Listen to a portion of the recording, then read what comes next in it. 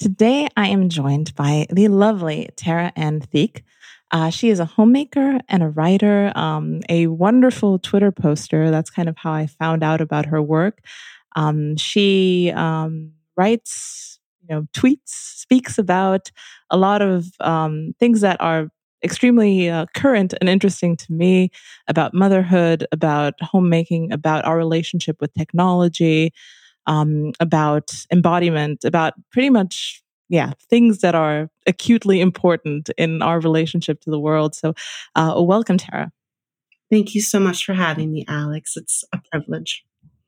I'm very happy to have you on, and this has been a long time coming because I've been following your tweets and your articles for probably since I've been on Twitter probably about 2 or 3 years now. So always a very sensitive reader of a lot of the authors that I mentioned on the show.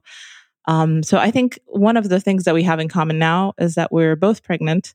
You're more acutely pregnant than I am, but we're both on the way of having another child, and it's a special time, and I don't know, it makes me think about a lot about these questions that are floating out there about, fertility and, where everyone's below replacement.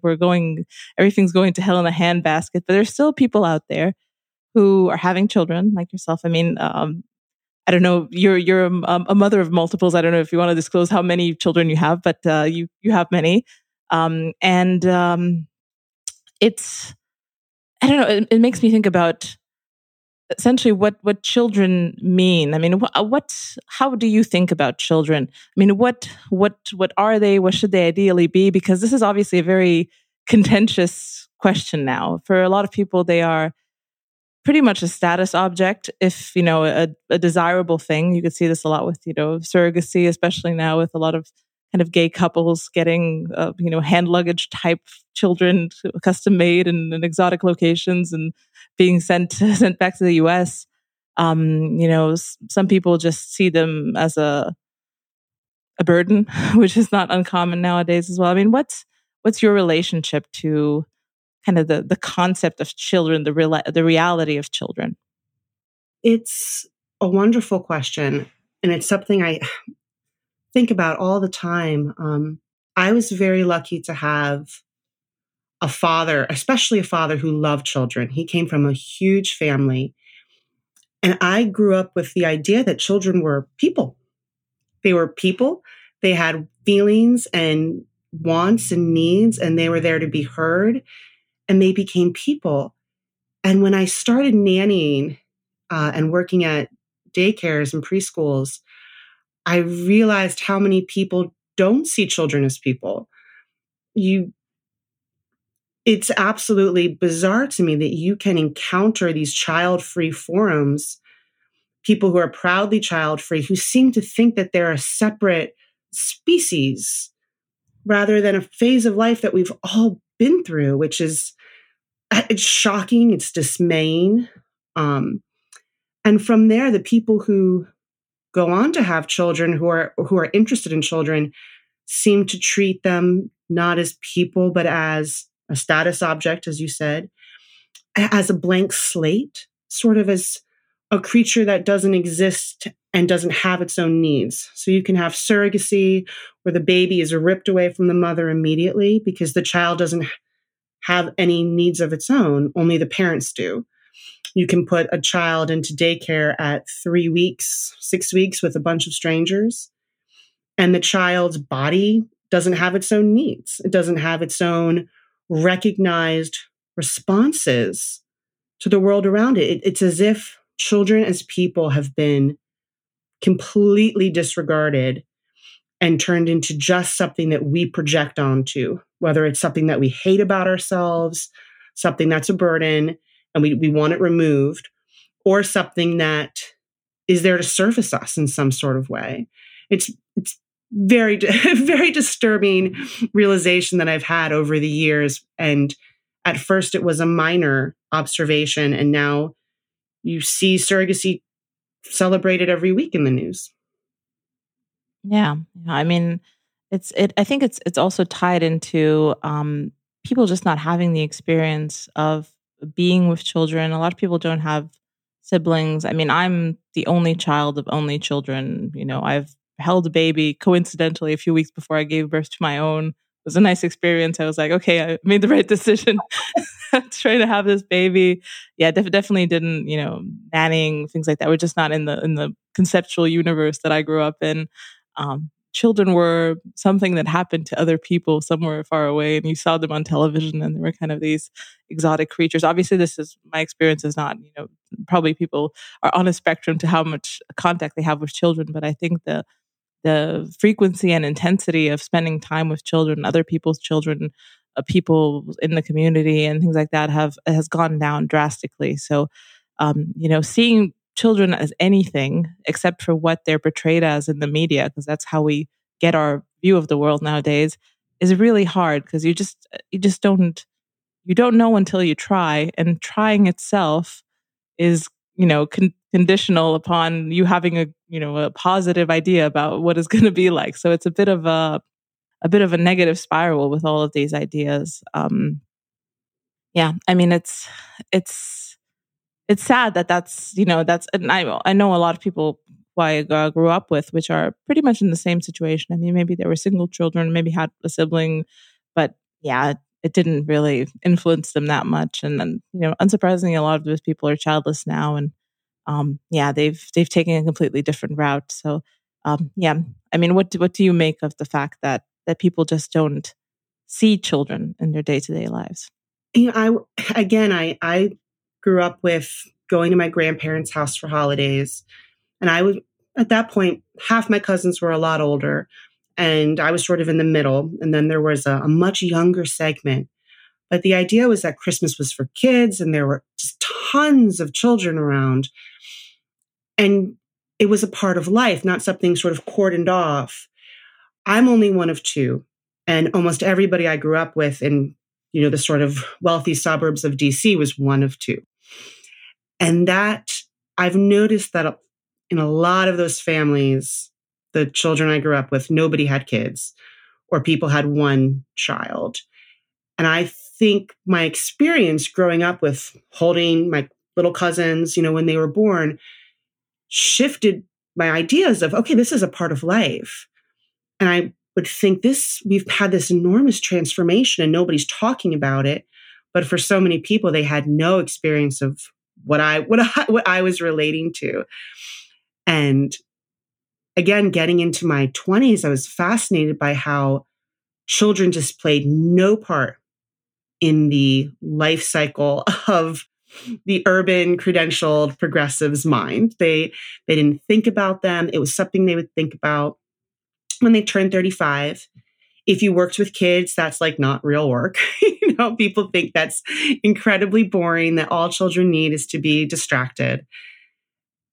And all of that just sort of builds into this cycle where children, of all things, children, most societies have been young, sort of vanish. They sort of vanish from the mental landscape of people. There was I think it was just a tweet a few weeks ago from a woman who said exactly what you said. Like, I hadn't held a baby before I was born.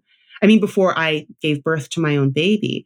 And that's just a shock. That's a shocking experience that people can go all through school and learn so many things that are irrelevant to their day-to-day lives and not learn these basic relational skills.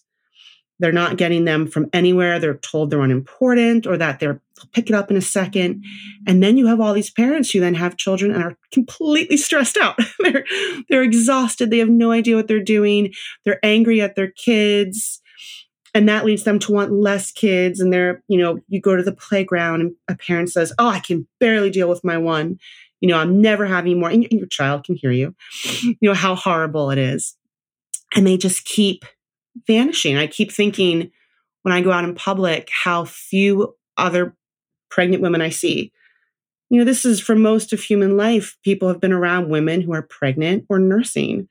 And that's not something a huge swath of society is experiencing anymore, particularly the influencer class. Most of our global leaders don't have kids. Our journalist pundits don't have kids. And it's this part of existence being removed from before our eyes. Yes, and it's also, you can see that there are a lot of trade-offs here. Like obviously there are mommy influencers, but it's a tough gig in the sense that if you actually do have, the 5, 6, 7 children, it becomes a bit hard to, be as polished as needed to present yourself on the internet and Oh, not yeah. be, Oh, yeah. laughed out of the room. So I think it's tough because every impulse that we're supposed to have nowadays for self promotion, for extracting as much experience out of our lives and as much money out of the economy as we can, they're all trading off against the fact that children really do need a lot of time. It really is hard. There really are sacrifices, and I personally don't know how to frame this in a positive way for people because anything you put out on the internet, people kind of have this utilitarian lens over it, almost like a um, pros and cons list going on in their head all the time. And I don't really want to talk about the hardships that come with motherhood because I probably have never done anything as hard in my life, which maybe says more about the ease of my life up to this point. But it really has been tough physically. I started late, and it's been quite a emergency C-sections, all sorts of recovery time. My hair fell out. Oh, Just yeah. stuff that's just never you didn't think about, but you had to go through. I mean, it's a minor thing now, but compared to the fact that I didn't have to do these things, and I opted for them obviously in my role as mother. It's hard to talk about them because there are negatives, but at the same time, it's the thing to do. I can't really talk about it in any other way than this is the purpose of my life, and I don't even need like an ideological layer on top of this to for this to be self-evident. Once you have the child, it's very clear that this was exactly what you needed to do. It's perfectly wonderful. It's very hard. But then when I put this, if I write an essay about this, people will scan it for oh, I don't know. Yeah, there's too much poop. No. Oh, it's sleepless nights. No. I can't put it all on the cons list. So it's very hard to communicate the experience of being a mother without putting people off. The honesty is hard. You're absolutely right that it is something you don't want to complain about because we've made being a mother a choice. And so if you say that, well, now these things are hard, they're like, well, you chose that. You chose to do this to yourself. And you think, well, first of all, that's not the whole story. Like, there's all the other things that come with it. Everything worthwhile in life is hard. And motherhood has all the hard things you mentioned, all you mentioned. And there are the things you miss out on, which is that we have this peer culture of being out, consuming, experiencing, partaking in all these things. And now all of a sudden, if you're going to be a present, you can't. And at first, that is a hard transition. And especially, I think, with your first kid, it is kind of overwhelming to realize that you can't go do all those things, that you can't just be on the go with everyone else. No matter how much it's going to come as a shock. And then the other stuff it's like soil, it's like gardening. You garden and you see nothing happening, and then it all starts to happen. And, every time you look at your child's face, especially as they grow, there's nothing like that. I like to start our day, no matter what, I sit in the chair I'm sitting in now, and I get up before everybody. And the children, one by one, come in to say good morning. And, I hold them and we talk, and it's not busy time. And it's so much more meaningful to me than any concert I ever went to, any trip I ever took. It's this love that develops from being a baby to being a child who has these thoughts and dreams. And with them, you're rediscovering the world. I mean, being a parent is an opportunity to redo all the things you loved as a kid and which so many people are trying to hold on to as if they're still children. But this time you're entering into it in a new way. You're creating these experiences. The magic of Christmas is not just being 28 years old and finding Mr. Right in a Hallmark movie, but it's letting your child enter into the seasons and letting them enter into the mystery of the birth of Christ. Like all of these things take on new life in a way that I don't think it did for me until I had children. I think of my long 20s as a period of sort of the way I hear so many people describe it, the sadness, this anxiety.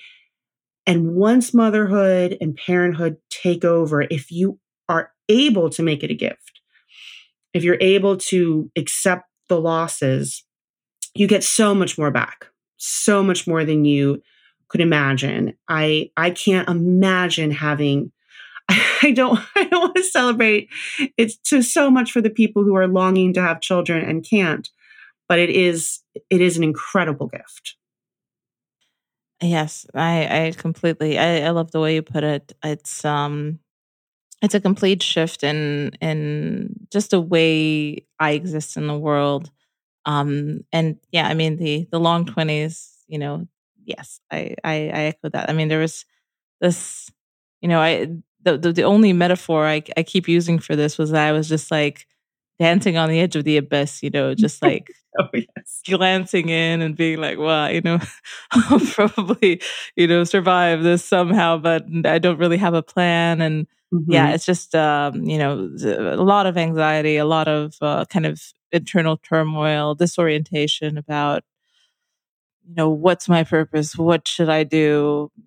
Just playing whatever game was in front of me and seemed reasonably high status with the people that happened to be there. Yeah, I mean, it is a complete phase shift once you have children, because in a way, I mean, this is going to sound selfish, but it's the idea that this it takes away the burden of the self in a way. It's almost like a kind of a Buddhist, Zen experience where um, the locus of importance in the world suddenly shifts from yourself to this other person who is part of yourself and part of your kind of your extended universe. But it's someone else, and it's beautiful. It's very hard to care so much for something outside of yourself, but it's a relief. And I feel like a lot of people don't realize how much of a beautiful thing even that is, to just be okay. It's all of the stuff that I was concerned about up until this point is really unimportant. Now I'm concerned about many more things, like is the child breathing, all sorts of little things like what's this rash. But yeah, there's all sorts of little things that you're concerned about. But you know, like the pressure of, I don't know, the existential abyss and enemy of modern condition, less so, much less so when you have to deal with the day to day issues, anxieties of being a mom. And I would take these over the old ones any day. It's I, just I don't know if you've had the same experience. I've heard a lot of people say this, um, but the idea that before you had kids, you felt like you never had any time to be productive. And then once you have children, you find all of a sudden, when you have less time than ever, that you're so much more productive. Like yeah.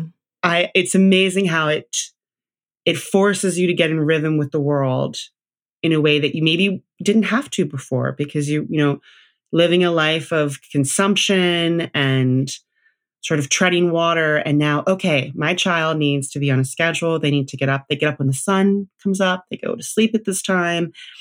And now, once you're on that kind of schedule and that routine, that into the rhythm of existence, all of a sudden possibilities open up that weren't there before. You just couldn't make the time with your own willpower. But once you're harmonizing with others, all of this sort of comes into like I read. I don't want to say I read more, but I do. I get up early. I have a lot more time for study. I do far more writing than I did before I had children. I learned how to knit and how to crochet and do all I cook much better, all these different things. I'm not saying it happens the first year, but it can happen. I don't know. Did that happen? Has that happened to you? Yes, yes, definitely. I mean, the like I said, the level of disorientation and just haphazardness that I had before when Mhm. there was no external standard measuring me, except for I guess a performance review every 6 months or so, which I could kind of coast through by improvising. But yeah, it's a completely different thing, and it just it structures your time, and I think it's just another example of if you want something done, give it to a busy person. There's no one busier than someone with with kids. So yeah, it definitely works. Yeah, but I'm still definitely in the adjustment period. I wouldn't say that I'm like explosively more productive, but I am more productive. That's for sure. Okay. Um, Hopefully after two. yeah, yeah, for sure. I mean, it is interesting. Obviously, I'm a little bit, not scared or anything, but I'm apprehensive of how my first child will react to the second child because he's a just I call him like a Nietzschean blonde beast type child. He's like a whirlwind. Um, Oh, he sounds just like my youngest. Just really, blonde whirlwind. yeah. He doesn't know how to walk. He started running and he just runs. The second he gets up in the morning, he's just running from one corner to the other, just like bouncing off hard objects all the time. You kind of have to watch him like a pinball in the house. Yeah. Everything's covered in foam so that he doesn't break something. Is always covered in mystery bruises. Oh, yeah. Yeah, just I don't know. That's just his personality. I didn't do anything to cause this. I've always been very gentle and mild with him, but No, it's just the way it we is. three girls and we didn't need baby gates. And then when we had the boy, we had to like it was not he was on the table, standing on the table every 5 minutes, throwing things down. I was like, okay, this is different. Yes, that's what I heard as well. It's very hard to give advice if you don't have multiple children, if you don't have at least one of each. Yeah, it's because people kind of tell me about it, how to calm a toddler, and I see people with their toddlers in restaurants. I'm just imagining like it's no universe in which would be possible for us. It's just I would need some sort of like cage or something to secure him, or it's harnesses. Yeah. But yeah, it's just I mean it's just the way it is. You make it work. We've made our house a completely baby proofed. Even the ceilings are baby proofed just in Yeah. case. So yeah, it's all safe for him here. But yeah, we'll see. I mean, my second baby is also going to be a boy, so yeah, we'll we'll see how it goes. But we're expecting a boy right now as well. And I'm excited because I love the dynamic between the sisters. And I nannied for a few years with just boys, and I thought it was special. So I'm hoping that the two of them channel their energy, and hopefully you'll have that too. Though there's that period of hoping that the older boy doesn't accidentally destroy the younger child. Oh God, yeah. Destroy is putting it very euphemistically. Hopefully, nothing bad happens. I mean, he's very friendly. We have two cats, and he constantly, obviously, he doesn't know how to pat them gently and stuff like that. He just keeps running after them, yelling meow at max Oh, volume, like trying to stroke them / pull their tails and feeding them apple chunks and giving them, his little toys because he just wants to relate to them and communicate. But yeah, he's a very friendly, energetic child. So I hope that translates into being friendly to the new child as well. I hope so too. Yeah. I mean, we'll see. We'll see what happens. You won't, you can't know until you meet this new person who is his own person, like you very well said. There's another thing that I mentioned. This is an article that is not about this particular paragraph, but I think it's a very beautiful way of expressing something that I've noticed in my own life, especially now that I've had children. So I'm just going to quote from an article. Um, that is the endgame of the marriage of capitalism and technocracy. A modular, manageable people willing to consume with no endpoint, no fasts, no feasts, stripped of particulars. And that kind of, it hit me a little bit because I feel that, and I felt that a lot while I was, working abroad and living in my little, concrete cubicle type apartment, and every day was kind of optimized. I had my little morning routine with my little oat whatever thingy, and but no fasts, no feasts, except for intermittent fasting if I needed it.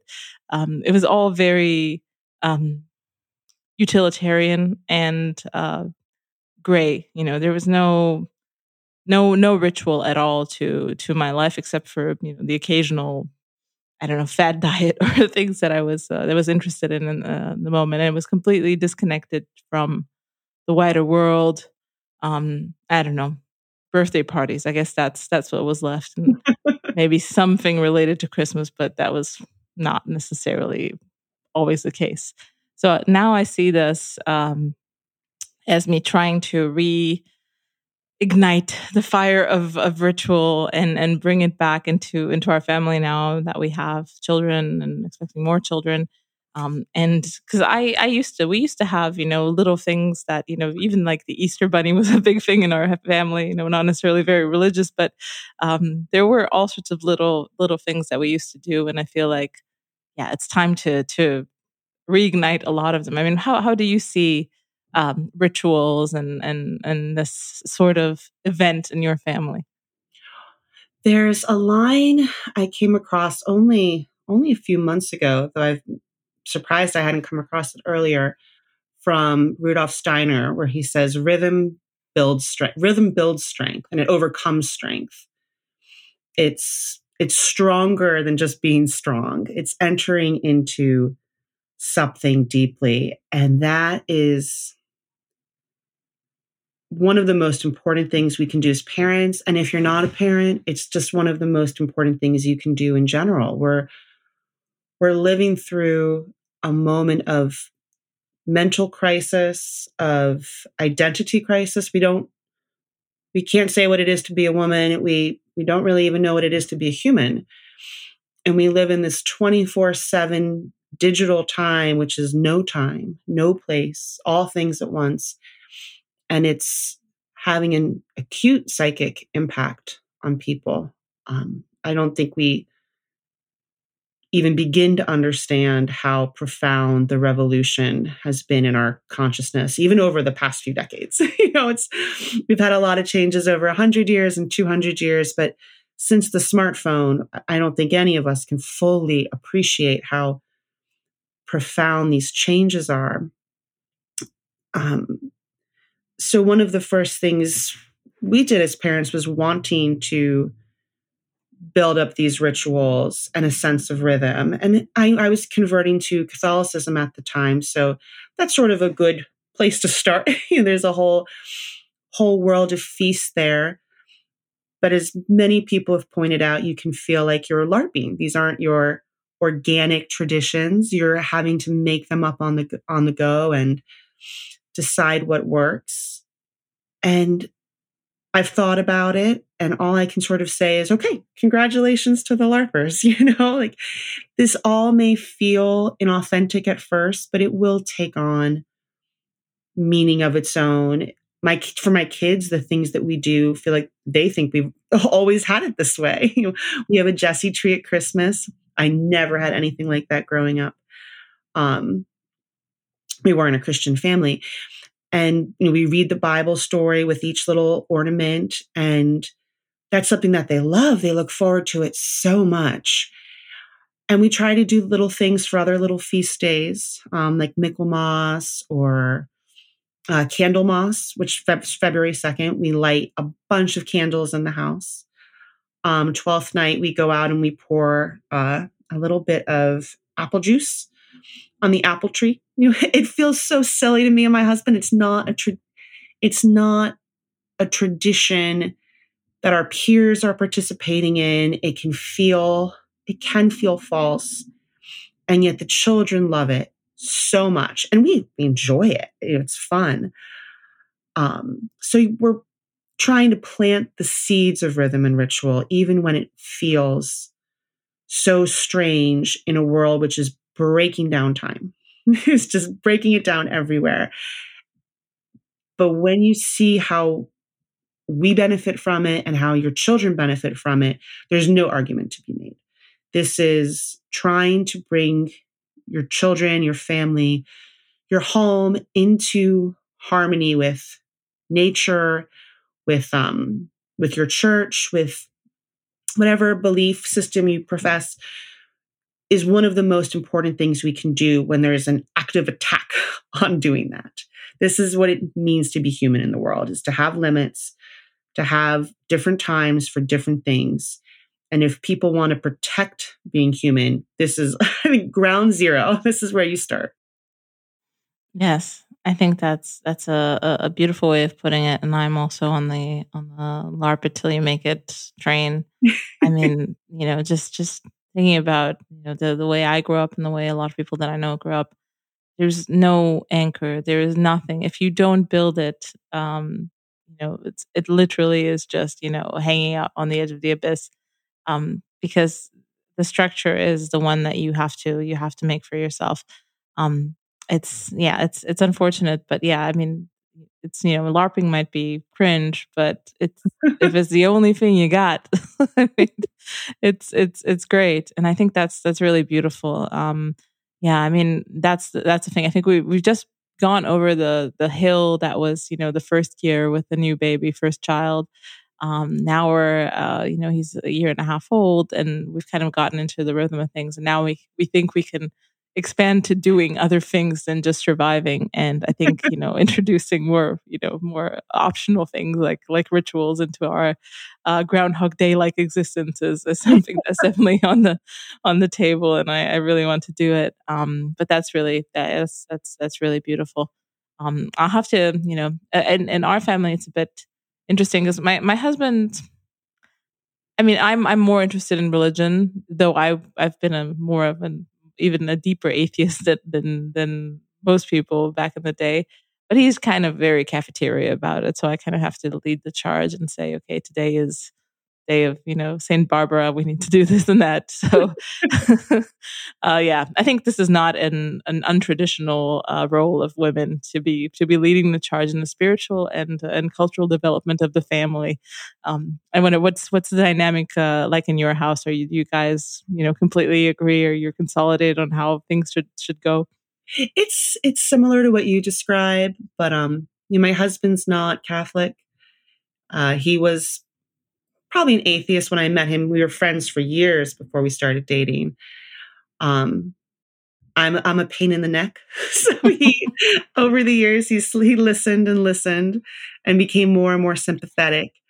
I would say he's almost like a true agnostic, and his agnosticism is so loving that it's made him very sympathetic to Christianity. I don't see him converting, but when I told him over the years that a father praying with their child is a better indicator of a child staying with their faith than the mother. It's strange, but it's something I'd read. He took that to heart. I didn't mean that as you need to, but he does nightly prayers with the children. He doesn't worry about missing mass. That's not, it's not what he worries about whatsoever. But he's been lovely about picking out books to read with the children and encouraging it. And he does it all because he wants to. I think it's important not to push him. I have no plans to convert him, but as he comes to things on his own, he brings a different angle than I do, which I'm grateful for. I don't want to treat my children like little projects that I'm lumping, like I'm creating them. And so my husband having a different take, but still aligned, with me in some ways, is kind of the best of all worlds. So the kids are getting multiple perspectives. And if I go too far this way, then he steers them a little bit this way. And I think that's the ideal of a good partnership. But I know not everybody has that. So I feel very lucky that we're able to make that work. Yeah, I think that complementarity was also what I was looking for when I was wanting to get married and wanting to find someone who would would fill that role. And it's a completely different perspective to what I had when I was, I don't know, 17 and just like fresh to the world and being like, okay, oh, you're a death metal drummer. Okay, that's sounds exactly like what I need. So yeah, it's one of those things because obviously a lot of people in our circles, my circle at least, are very kind of okay. You should get married young. You should be having children young. And I think practically yes, but given the fact that just the cultural and moral void that I rose up from, it took me a while to bootstrap myself to overcome all of that, to even have the capacity to actually be able to date someone who's not going to, end in divorce 6 months later. It took me a while to realize, okay, what's important, what kind of person am I, what kind of life do I want to make, what can I give to this other person, what can I bring to a complementary relationship, what does a good father look like, things that didn't really cross my mind earlier in my life and didn't seem that important. But yeah, I mean, it is hard to square that, because ideally, obviously, if I wanted to have, the 10, the area of 10 children, yeah, it's not going to happen. But yeah, it's hard to give people advice in this sphere because you don't know where you find them, what headspace they're in. If you just, Exactly. yeah, tell them, yeah, get married at 22. It'll solve all your problems. Oh, yeah. Might not. It's, I'm very sympathetic to people who are making the critique of how frustratingly awful our modern society is. But that doesn't change the fact that people are still growing up without certain tools and skill sets, and they need to be met where they are. I know that's a cliche. I know it's being used in the wrong way. That doesn't make it not have a profound point. This moral and cultural void you're talking about is real. There's a child rearing book I bought years ago, and I just kind of bought it off the cuff. I don't know why I bought it. It's called The Incarnating Child by Joan Salter. I believe it's Joan Salter. And in the beginning, she talks about how, our grandmothers or great grandmothers raised our kids without having to think about any of this. And now we do. And we live in a world where the professional managerial class demonizes our grandfather, like demonizes their lives as being horrible, suffering, everything's terrible. And when you find out that's not true, there's an impulse to go back. But we can't go back to that world because our grandmothers really weren't choosing much. Our grandfathers weren't. They had their vocations, their communities sort of planned out already. They lived in an integral community where all of these things were given. They didn't have to make choices. And you and I and everyone out there now has to make a choice. And that seems unfair. It's very frustrating. I love the line from J.R.R. Tolkien, what punishments of God are not gifts. That's not it sounds like a trite line, but this was a man who was orphaned young, lost all of his friends in the Great War. And when he says what punishments of God are not a gift, I do hear that. And so all these things that are an incredible burden and so frustrating, hopefully they do become a gift in the end. You live through the void and you get the chance to choose these skills and choose to do the things your grandmother did. And some of them you won't choose, but you enter into a very different relationship with them where you can have gratitude and not bitterness, the sort of the bitterness that consumes the careerist class. We get to leave that behind. And that's a gift in a lot of ways.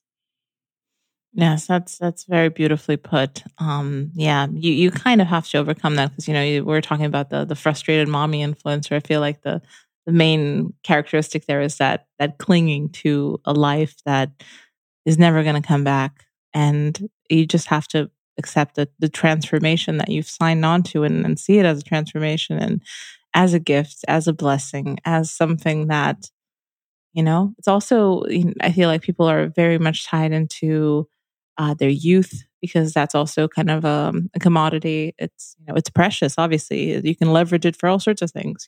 From money to status to travel to all sorts of things. And losing it is painful, especially for people who have a lot of ego tied into it.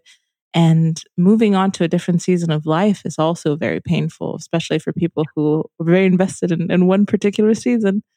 Um, and yeah, I feel like we really have lost the cultural tools to deal with that. I mean, you look at, abominations like whatever, Madonna parading her new face around, debuting her new face and things like that. And, whatever you think about Madonna, she is a cultural icon, and she's been prolific in music and all this type of stuff, good on her. But she's obviously clinging to something that's never going to come back. And it results in really grotesque, like almost demonic presentations in real life. And yeah, I mean, it's very hard for a lot of people, even though I know in my real life, to let go of a certain part of their lives. I had this experience, and maybe it's because I was born a curmudgeon, but in my 20s, looking around and thinking, how are any of these people going to be good grandparents? Are they going to be happy when they're older? And I felt, exquisitely blessed by my father's parents. I would go to their house and I felt a sense of peace and being home that I can't really recover anywhere else. It was enchanting. And my husband and I talk about all the time how we're trying to be we're trying to grow into grandparents. We're trying to grow into the kind of people who are able to give and satisfied by the world and can laugh at the world, just all these little things, and being, as you said earlier, be an anchor for people. And it's profoundly disturbing to see how many people are struggling. My earlier observation wasn't entirely incorrect. They are struggling to move into the next season of life. And there are so many reasons for that. People, we can blame capitalism, we can blame, technocracy, we can blame, the fetishization of youth, advertising culture, diminishing women. I mean, all of those have some truth for why Madonna shows up looking like that. But it's happening, and it's surreal. And there are just going to be so many children growing up without the anchor that I had, which, probably saved my life, saved me from that void, was I saw that it is possible to grow old beautifully and lovingly. And there is nothing wrong with that. I remember watching a movie years ago with Patricia Clarkson, and just how beautiful she was, like in her 60s, and just thinking that it's possible. You can grow old and have it be a new beauty. Your face takes on all these new lines, and you look like you have wisdom and warmth to give people, and not just sexual availability. But in a culture which doesn't really value anything except sex, even if they're not having it, that's what they value. Then people are going to cling to that so much that they can't let go.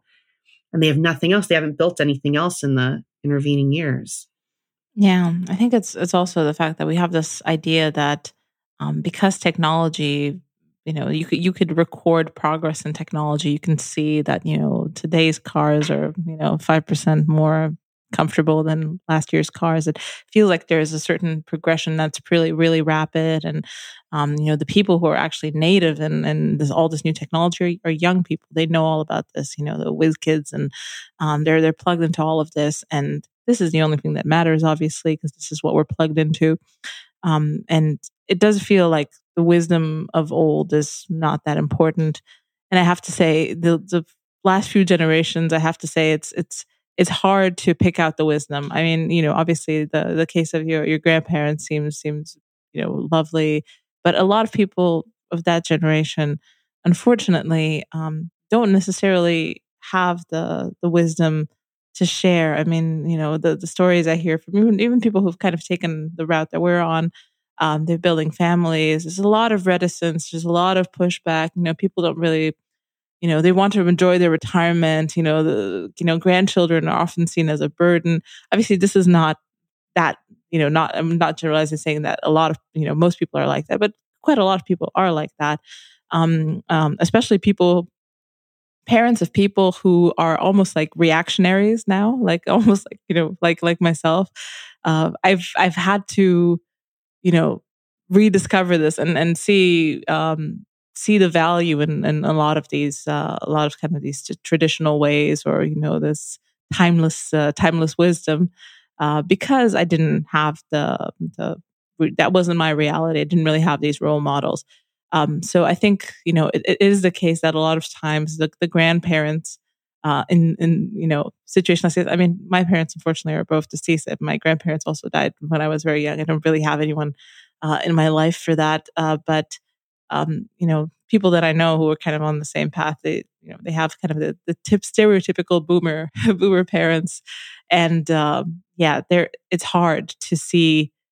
They're pretty much the first generation who didn't graduate to become the matriarchs and crones, and patriarchs, and people who can be village elders and something. They've kind of crystallized into a bit of a extended adolescence.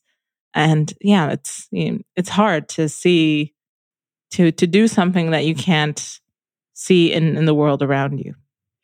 It's it's I'm glad you said boomer before I did. I'm sorry. I have a handful of people who are from the boomer generation listening to this, sometimes commenting that I'm being mean. You know what I mean. I don't mean you. I'm sure you're lovely. I'm always so trepidatious about talking about generations and things like that. And when I go to my daughter's school, there are a number of grandparents who are obviously boomers, and they pick up their children, and they are the primary watchers in their grandkids' lives, and it's amazing. But my the experiences I'm familiar with from myself and with many others is not that way at all. That's right. My grandparents felt like the end of an era, but the new era is especially I think for people who came of age post 1968. That's sort of a division that I've drawn in my head. They had much smaller families. They see children as something to be outsourced immediately. There's second wave feminism, careerism. If your daughter is a homemaker, that's embarrassing. They don't see themselves as being uncool. That's not something they're into. I don't want to rag on them too. I don't want to rag on them too much, but I think there's going to be repercussions for a bunch of children who don't have that role model in their lives, as you were saying you didn't. And I'm worried about that. And my goal is to become that kind of grandparent. And I see a lot of people grappling with this saying. I mean, I don't know if you're familiar with Rizoma, but she's like, that's what I want to be. I want to be this kind of grandmother. I'm like, that's your thinking long term. That's exact. But the boomers didn't. And a lot of their children aren't. And that's going to be a really big problem. Again, no knock on all the people who are very much present, but we're definitely talking about a wide group of people who are not doing those things. And many of them wield more power than those sort of rural grandparents who are showing up. These are people with a more prominent platform, usually more money, and they're sort of setting the trend in ARP and things like that of having their extended permanent adolescence. Yeah, I think a lot of boomers kind of fight back with the fact that the millennials are worse, and I agree, they are worse. But I think what people have noticed, and I'm not the first one. I mean, there's a whole book by Helen Andrews, very worthwhile to read, called Boomers. Not necessarily about the generation, but about a few luminaries that are part of the boomer generation and were very influential in our culture. And I think it's now I'm drawing a blank, but it was Steve Jobs, Sonia Sotomayor, Jeffrey Sachs, economist, all sorts of extremely influential and powerful people who changed the course of the last decades in their fields into a direction that this podcast, especially the guests I have on, are not too happy about. So I recommend it. It's really good. It's not offensive. Even if you are part of that generation, you'll see why. It really was an earthquake in terms of what happened. Obviously, who is to blame, what was causal, who made these decisions. I don't think you can actually blame it on individuals. It's a product of their time. I mean, just the technological possibilities. I mean, the pill itself is just a complete you know civilizational disruption device, and there were another like 5 or 6 technologies similar to that happening at the same time, including the internet. So there were reasons, obviously, for the big civilizational shift that we saw. But at the same time, it was the first generation where this happened at that scale. So that's why we talk about the boomers. So don't mind us boomers. Um, I also wanted to talk to you about um, collectives and kind of the idea of how to raise your child, because there's this book, kind of hold on to your kids, and I remember people were Oh, mentioning it. I haven't read it yet, and I kind of know the gist of it, but I think it's really interesting because my instinct, because I grew up pretty much kind of a lone wolf. I was always around adults. I feel like I'm okay. I'm well rounded. Don't really have big problems. But I've always thought, okay, this has been a big loss in my life. It's been an issue. I need to socialize my child, push him into groups of kids as soon as possible so that he's, not weird or whatever. But it might be that my newfound idea is not that good, because essentially, as far as I know, is the point of hold on to your kids is that socialization with adults is more important while the children are small, because it forms a more secure attachment, and it doesn't really let them get infected by a lot of issues that come from children's peer pressure, which you could see this with teenagers quite a lot, but even with smaller children, it can be a little bit dangerous what they push themselves to do. So I mean, I don't know if I got this right. I don't know if you're a scholar on this book, but I saw people mentioning it in your sphere, and I thought it was really interesting. I wonder what you think about it.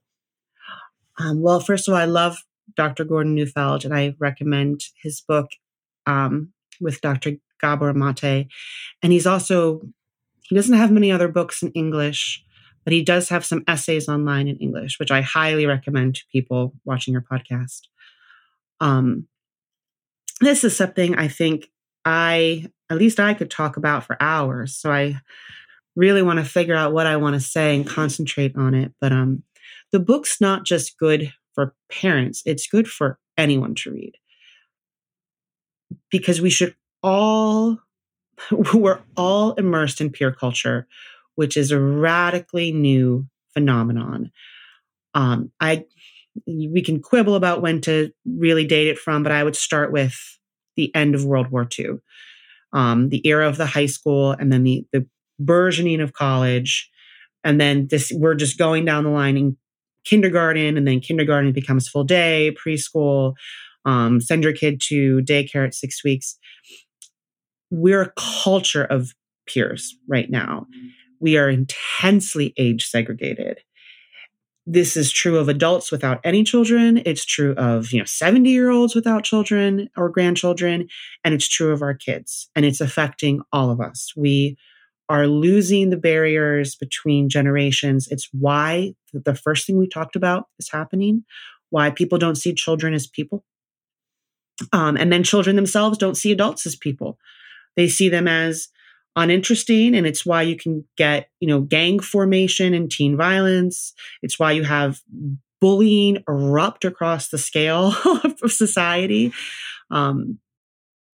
To a new phenomenon. I mean, social media takes bullying out of the age of push a nerd in his locker into, bullying people to death.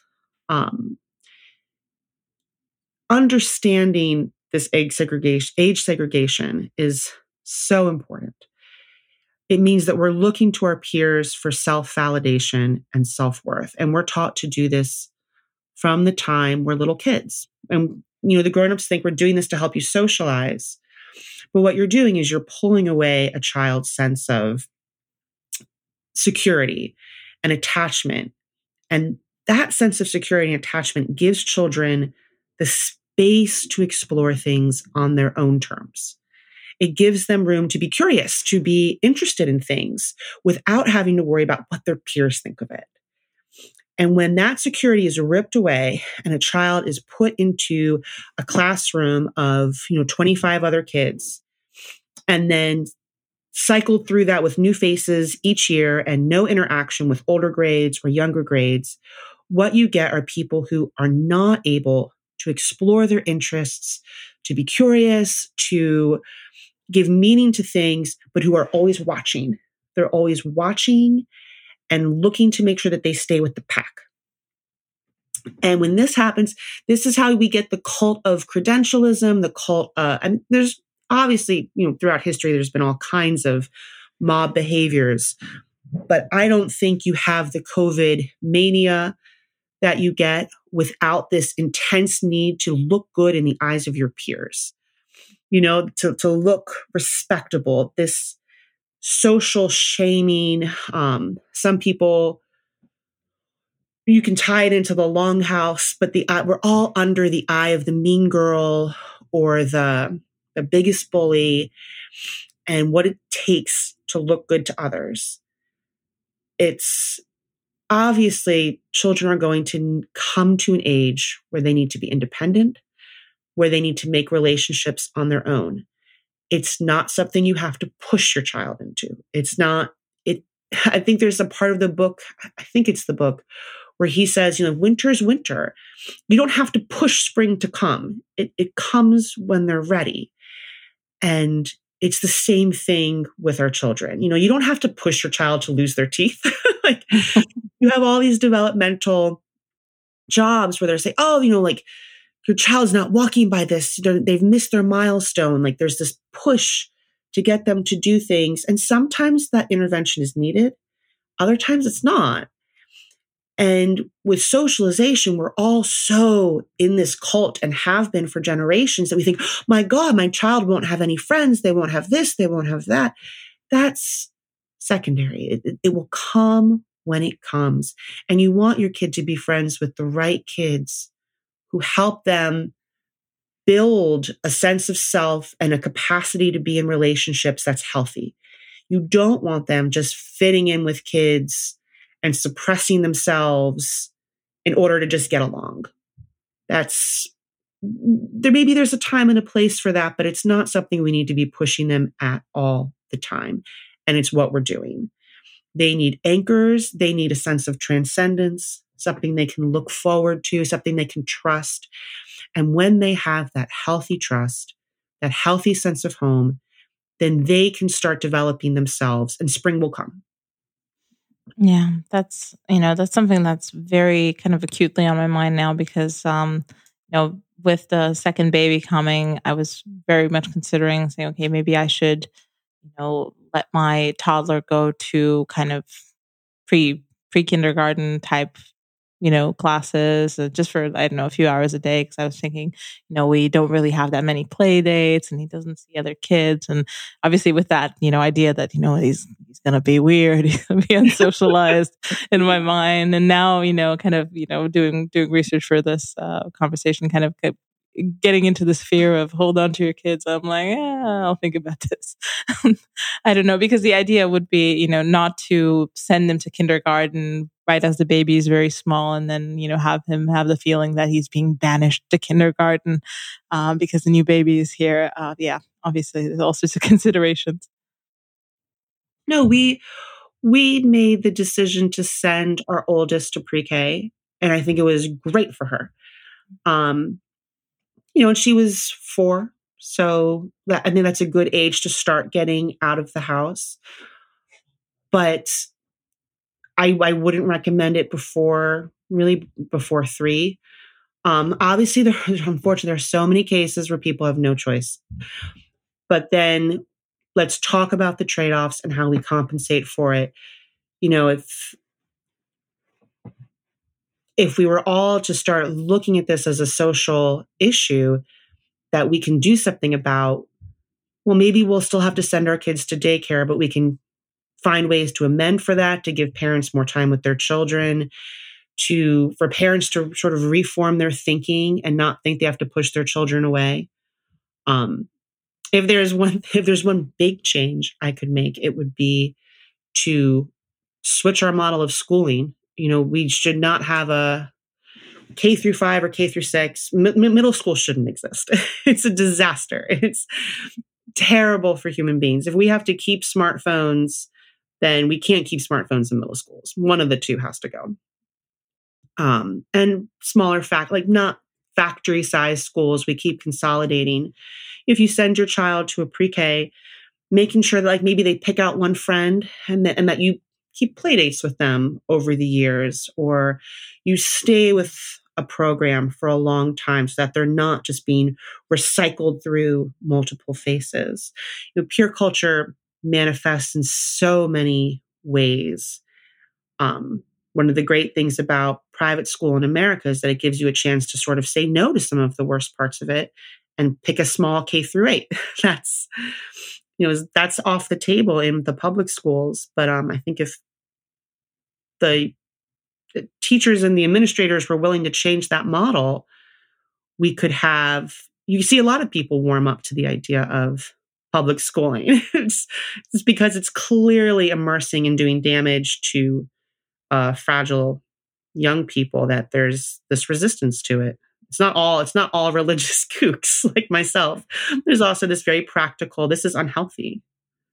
Yeah. What's your opinion about this whole new movement of unschooling, of the idea that, the school system itself, there's something rotten at its core, or it doesn't really do what it's supposed to be doing. It exposes skilled children to, all the perils of peer culture, and, the fact of being locked in a room for 6 to 8 hours every morning with, other feral children, and especially if you take into consideration public school.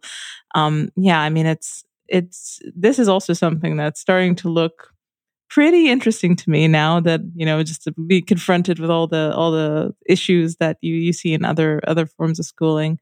I mean, is this something you've considered for your own family, or what's your approach with education? I have. I would love to do homeschooling. The reason I'm a big advocate of it when it's appropriate. At the moment, for me, it's in a cycle of nursing and pregnancy. I am not, and small children, I am not capable of doing that on top of everything else. Yeah, but I'm just a parenthesis. I meant unschooling, essentially, literally not doing it. It's very interesting to me.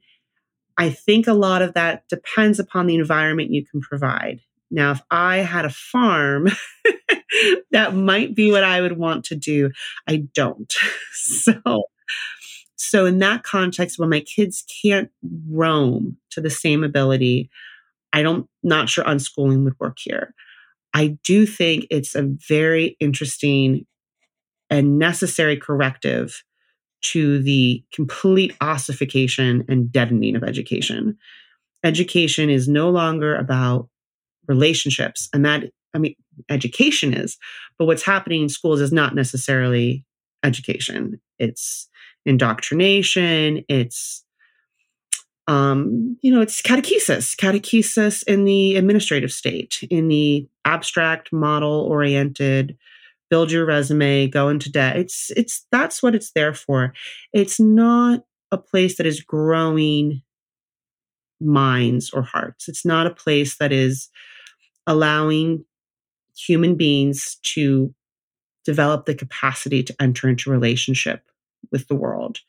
And unschooling can do that. It doesn't mean every unschooling parent is going to, but it's probably a better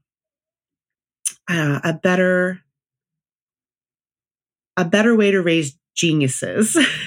I'm not saying that's my goal, but there was a piece recently, I don't know if you saw it, from a man. It was on Substack. He spent a year studying the childhood educations of different geniuses, and came to the conclusion that, aristocratic mentoring, teaching, was the foundation of being able to create later in life. That people like Bertrand Russell and Virginia Woolf had basically had unschooling until they had a governess or a special teacher who was then able to draw out the best potentials in the children and give them the proper works to read. And if you're familiar with C.S. Lewis's education, he was really suffocating at his school. And then he was sent to get an individual one-on-one education with Mr. Kirk, this professor, and he blossomed. And our schools they kill relationships. And if unschooling is a place where you can have those, again, then that's, there's going to be a lot of uphill, there's going to be trade-offs, things that your kid does miss out on in a society where so many other children are having the schooling experience.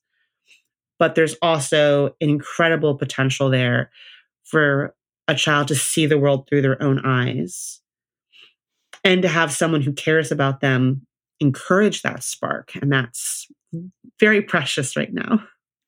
Yes, it is. I'm just what was that interesting to me about just reading about unschooling, I didn't know much about it until very recently, is that it very well reflects my experience growing up, where I just essentially felt warehoused in school, and literally every bit of important information that I've ever learned, I've learned doing self-study in my own time. If I could spare, the exhaustion of, being warehoused for 8 hours with, people that I didn't necessarily have a lot in common with, people were at different levels. In Romania, there is an interesting kind of relic from communist times. It's we don't really have special, I don't know, excellence classes or whatever. Everyone's in the same class, but you have the Olympics programs. So the teacher would kind of just pick you out if you're good at a certain subject and then offer you, okay, you can come and we can tutor you for the Olympics. And then you'd be in a small class with like 2 or 3 other kids who were going to the Olympics. And they would just, you would just get in the college level material and you just learn from college manuals, so you could win at whatever, regional competition. And that was probably the places where I learned the most, because I was really interested in biology, and I had this amazing biology teacher. Everyone else hated him because he was like super old and kind of a crusty old school type guy. He was speaking slowly, and people just were falling asleep at his class. But I was just like completely immersed in everything he was saying, because he just had this. He had the temperament of a naturalist. He was very curious. He knew how to kind of describe phenomena in this brilliant detail, like, kind of, just, almost like a Carl Sagan type person, Okay. which, yeah. I'm sorry. No, that sounds great. I'm sorry. Yeah, no, absolutely. I mean, he was, just wonderful. He was also he was retired, and he was, coming out of retirement to teach the kids in this particular school. And yeah, I mean, he was making a sacrifice and no one was appreciating it but me, but it was really awesome. And it was kind of having this feeling of having, one interest, one tutor. I learned a lot about a lot of other fields while I was doing my deep dives and, learning out of college manuals to learn about whatever more specific details of biology and chemistry that I was interested in. And the whole experience itself was super educational. And I remember a lot of what I learned then because it was interesting to me, but what else do I remember from, the first years of high school?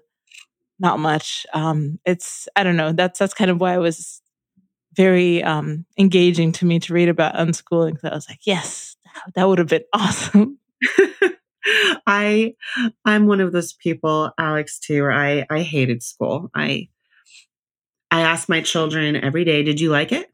Because if you don't have to go.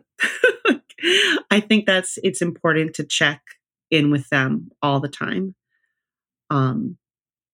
No, that's that one teacher you can have. I had a crusty teacher also. That's why I was loving her story, who was mean and curmudgeonly, and other people did not like him. And I was like, this is the guy. This is the best. Like, he was me. He's a little me too. I was like, I love it. Like, he's the first person to make me work.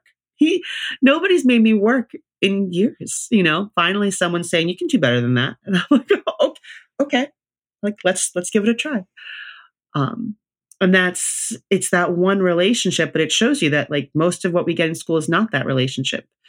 I know there's a lot of hardworking teachers who mean really well and who are trying their best in a system that is increasingly dehumanized, but that doesn't mean we need to keep doing it. Just because people mean well doesn't mean it's working. Yeah, and I'm hopeful because a lot of new formats are coming up now. A lot of people having, I think, as long as you can get some form of accreditation somewhere for these types of education, it's good. And I feel like, people are doing their darndest to make sure of that. I'm curious what's going to come up. I mean, we still have a little bit of time until, proper education starts for our son, but I'll be, reading up on all the materials and all the options up until then, and we'll see what we can do. But yeah, I mean, we're slowly coming up on time. So I want to ask you the last question, the question of the show, the subversive thinker question. Do you have someone that you would recommend as an underrated, or maybe someone who's been influential in your world? Recommendation for listeners?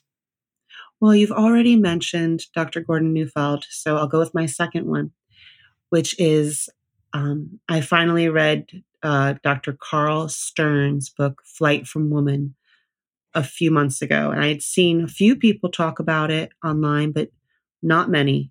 And I think it's one of the great synopses of what it means to be a woman in this time. And with that as a caveat, it's a lot about men. it's the biographies of a lot of men, but I found it a very beautiful read, and I would really recommend it to anyone right now. Excellent. Yeah, no, I hadn't heard of this book. Yeah, that's great. It's about 60 years old, but it's still very timely. Okay, that's excellent. I mean, this was really lovely. Thank you for coming on. Thank you for sharing your wisdom. Thank you for continuing to write, publish, and post your thoughts out there. I want to let people know that you are at Tara and Thieke on Facebook, on Twitter, and you write in different outlets. And I guess is that the best place for people to find your work? Oh yeah. Okay, perfect. Well, thank you so much for coming on. Thank you for having me.